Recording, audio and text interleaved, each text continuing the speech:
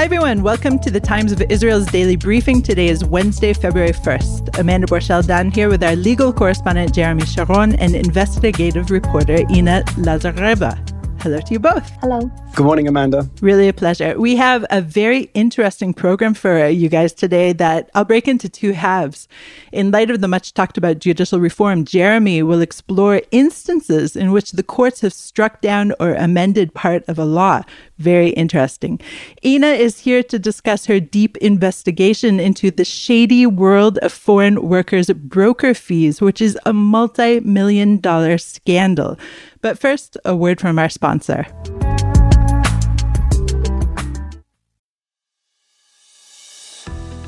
Do you or your clients have a commercial collection matter that's going nowhere?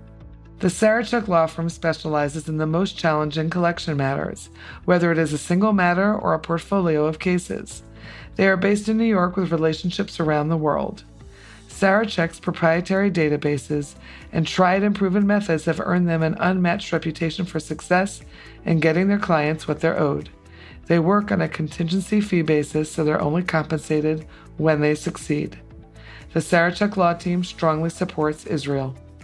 You can reach the Sarachek team at www.saracheklawfirm.com. That's SARACHEK lawfirm.com or at 646-403-9775. The proceeding is an attorney advertisement and past results are no guarantee of future performance.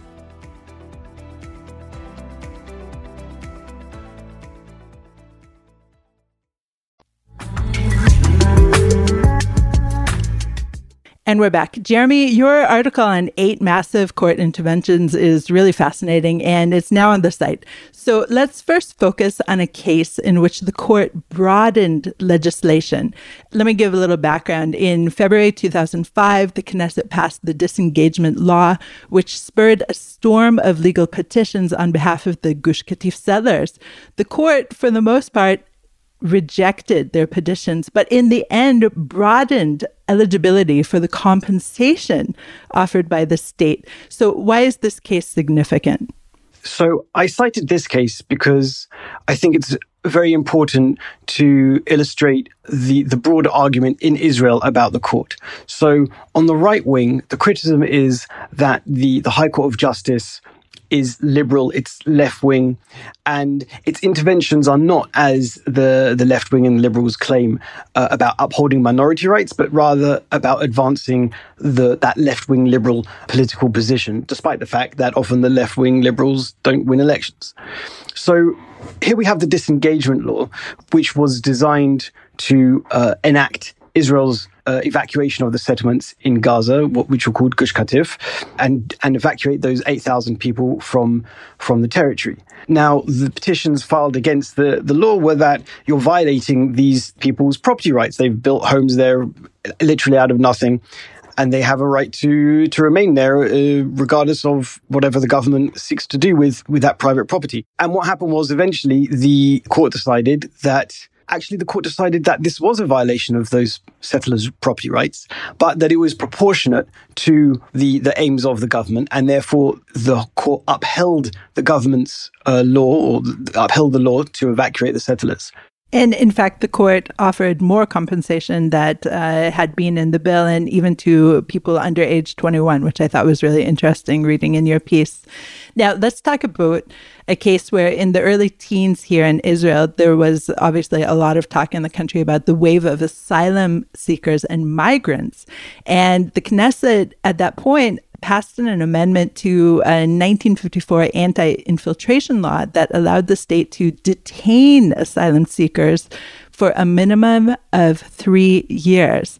So in this case, the High Court obviously ruled in favor of the minority. And what was the basis of its annulment of this amendment? Sure. This is a classic case which the left and the liberals would uphold as a situation where the court was critical in protecting minority rights. And so in this case, we're talking about, there was about some 60,000 asylum seekers and migrants from African countries, primarily Eritrea and Sudan, who arrived in the mid-2000s to 2012. And the government passed a law in 2012, as you said, allowing for them to be detained for up to 3 years. And for some, including those from Sudan, which was then an enemy country, indefinitely, in fact. So the court ruled that this was unconstitutional as far as Israel's basic laws, which are quasi-constitutional, stipulate. Specifically, they based their ruling on the basic law for human liberty and dignity, which says the liberty of a human being shall not be taken or restricted. And so using that basic law, they found that this government law was unconstitutional.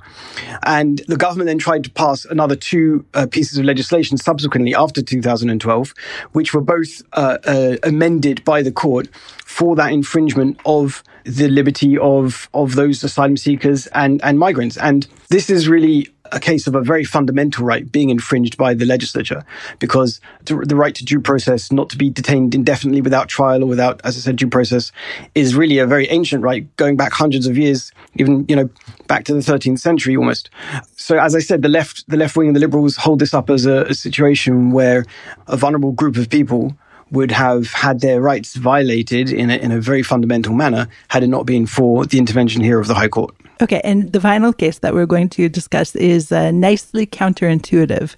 People always talk about the court as being secular, et cetera, et cetera. And in 2014, in Kfar Vradim, the town, which is under 6,000 residents and it's near the Lebanon border, the town wanted to build a mikveh. But initially, it was denied public funding for this ritual bath. So why did the court compel the municipality to construct a ritual bath in Kfar Vradim? Okay, so as you said, this is really interesting because here you're protecting the rights of religious people, and the current government, which is seeking to restrict the ability of the court to intervene in government decisions. A large part of that government is made up of the ultra-Orthodox and parties representing religious Jews. But here the court was protecting the rights of those religious Jews. And moreover, it was doing so on not against the basis of the basic laws, but rather on a test of reasonableness, saying the decision wasn't reasonable. And actually that test of reasonableness is something which the government is also seeking to prevent the court from using in its decisions. So what happened? A mikveh, just to recap, a mikveh is very important for religious Jews. According to Jewish law, religious Jews can't have marital relations for a certain number of days after a woman's period finishes until you immerse in this mikveh, in a religious bath.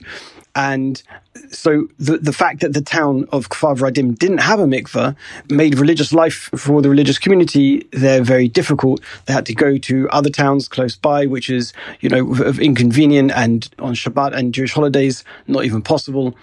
So the town actually originally, the religious community of the town filed a petition with the Haifa District Court saying, we want this mikveh in the town, and municipal authorities refusing us.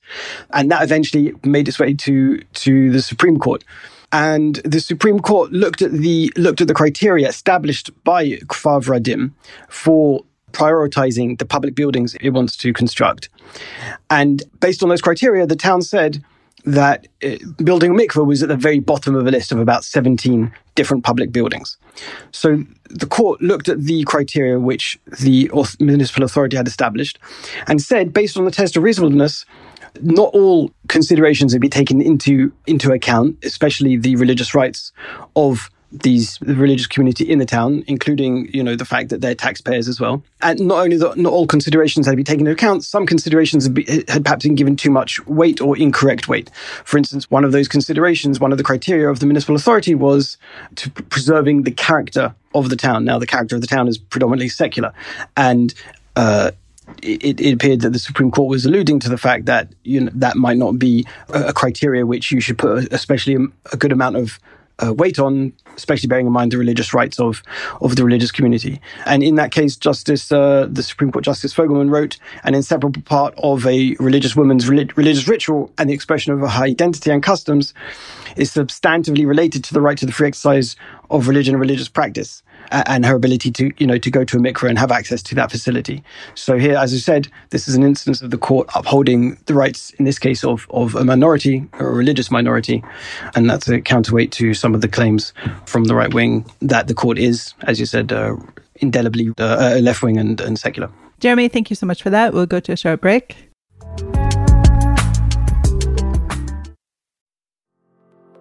Shalom, dear listeners. This is Daniel Hartman. And I'm Yossi Klein Halevi. Together we host the podcast For Heaven's Sake from the Shalom Hartman Institute. These have been some of the most challenging days for me personally, for Israel, and for the Jewish people. And one of the ways in which I've gotten through this is that I've found solace and meaning through discussions with my dear friend and study partner, Daniel Hartman. And I hope that the Times of Israel listeners will join us as we continue to tackle the pressing questions facing the Jewish people here at For Heaven's Sake, which has become the #1 Judaism podcast. Well, Daniel, I'd also like to recommend the Identity Crisis podcast hosted by our colleague and friend Yehuda Kurtzer. It's a series of fantastic conversations with leading figures in Jewish life, thought, and culture. You know, for decades, the Hartman Institute has been a preeminent destination for Jewish ideas and learning.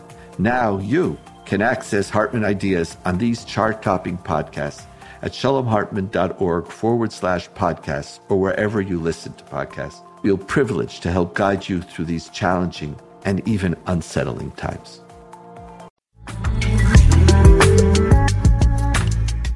And we're back. Ina, thank you again so much for joining us today. And as you and I both know, we're in the process of giving your most recent investigation a fine polish ahead of publication, which we hope will happen in the coming days.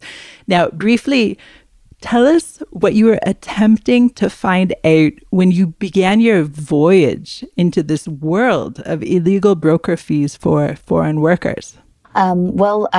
The story came about as a result of numerous accounts that myself and my colleagues have heard about foreign workers, foreign carers in Israel who come here from developing countries to try and earn some money as carers for elderly people in Israel. Reports that they've been asked to pay thousands, tens of thousands of shekels just to arrive here, even before they start working. So this is what prompted this investigation, and that's what I've been looking into for the past several weeks. Now, in your piece, you rightly note that this is something that every family almost in Israel has experience with. It could be your elderly grandparents, and in their house resides this foreign caregiver from India, from the Philippines, most likely. And I think so few know about this extortion, essentially, that's happening in order for these workers to get a visa. So tell us about this really extortive process that they must go through. That's right. Well, this affects about more than 70,000 foreign care workers who are currently in Israel. So there's a lot of people from, as you say, numerous countries, the Philippines, India, Uzbekistan, even places like Ukraine, Moldova, and many other countries. And a Supreme Court judge, in fact, described this practice that it could be perceived as actually something as modern slavery or as trafficking human beings for labor purposes. It's that serious. And yet, in the 3 decades that this has been going on in Israel, not a single criminal charge has been pressed against anyone who's been charging these fees. Currently, care workers from India, for instance, are being asked to pay as much as $25,000 before they even set foot in Israel, before they even begin their employment. And as we know, payment for this kind of work is very close to the minimum wage in Israel. So it's highly difficult. It takes people years to pay this money off. It also binds them to their employer. So even if they may be having a terrible time or having some problems in the workplace, yes, some could complain, but others are so desperate to give back the money to their families or to the people who lent it to them that they would be willing to put up with all sorts of conditions which would be violating their rights. But there are some activists from within the communities that have stepped up, and you speak with 2 of them. Let's talk about first the woman that you call the Iron Lady. Who is this woman? Yes, her name is Jean Trapal. She's a former caregiver from the Philippines. She came here more than 10 years ago, and now, in fact, she's back in the Philippines. And the reason why I'm interviewing her is, first of all, because she's really a pioneer amongst the migrant care worker community in speaking out about this. And secondly, because she's back home. She's back in the Philippines, which means that she's safe from in being able to speak out about this. Most of the other people I've spoken to are absolutely terrified of talking about this, even off the record, even anonymously. They say, I'm so scared I'm going to be deported back home. This is something that's detrimental. Everyone has to do this. They sort of accept it as a status quo. And Jean decided to speak out. She's a religious woman. She's a pastor, and she kept hearing about these cases in her community, and she found this absolutely outrageous. And what is crucial was that she had the backing of her Israeli family for whom she was working, who were also lawyers themselves. They put up security cameras in her work, in the flat where she worked, because she started receiving death threats from people saying, if you speak out about this, you will pay. So she's a really rare example of talking out. And the other person, the other activist is an Indian caregiver who's also been here for many, many years. He's talking to me on condition of anonymity because he's still here. And he said, if I'm found out, I will have many, many problems. Now, as I was reading your piece, there are so many twists and turns to the plot, and it's very complicated. But there was one silver lining that actually turned to dust, which is the bilateral agreements. And there was a bilateral agreement signed with the Philippines, and everything should be fine. And yet, it's still going on. Why is this happening? Yeah, this is the really sad part of the story, because everyone, including NGOs, including activists, say, perhaps rightfully, that bilateral agreements are the solution to this. This is the way forward. Why? Because bilateral agreements eliminate this whole murky private agency process and make the hiring of foreign care workers a matter that is government to government. So, and the Israeli government actually devised a brilliant system, in theory, that keeps the identity of the caregiver anonymous until the very last moment when the person looking for the caregiver is given several options of possible people they could employ. And then the identity is revealed. However, the problem with this is that there is still corruption going on. It seems to be on the level of government officials, whether it's the Israeli government or the Philippine government or both. And in fact, when I confronted the Israeli authorities about it, they admitted as much. They said they heard rumors. No one has come to them with concrete cases, but they said they've heard rumors from both the Philippine side and the Israeli side. Now, from my investigation, I didn't just hear rumors. I have direct evidence of this, both from people in the Philippines who are trying to get in, and who are being charged these fees, and people who are already here who said to me that they paid placement fees as recently as August, September time when they came over here. This is after the agreement was both signed. It was signed in 2018 and implemented in June 2021. So it's still going on.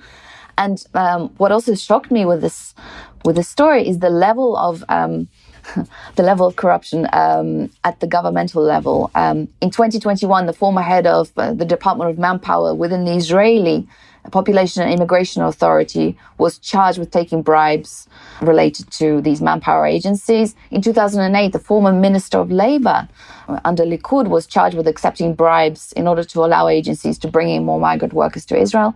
And these are the cases that we do know about. So and reports that talk about this talk about a very, very strong lobby with manpower agencies and others who are trying to prevent further bilateral agreements from happening and try to keep this going on. So it's clearly an issue that demands much, much more investigation, because no one is looking into this properly, it seems. Listeners, look for the piece in the coming days, as I said, and it's well worth the read. Thank you, Jeremy and Ina, for joining me today. Thanks, Amanda. Thank you. Thanks for listening to the Times of Israel's Daily Briefing, and thanks to our producer, Gilad Brownstein, and to Gili Amar for this out-of-this-world music. You can find us daily wherever you find your podcasts. And on our mothership, timesofisrael.com. Like what you hear? Consider rating us on Apple Podcasts or Spotify to spread the word. And be sure to check out our weekly feature, Times Will Tell, released every Friday. Until next time, Shalom.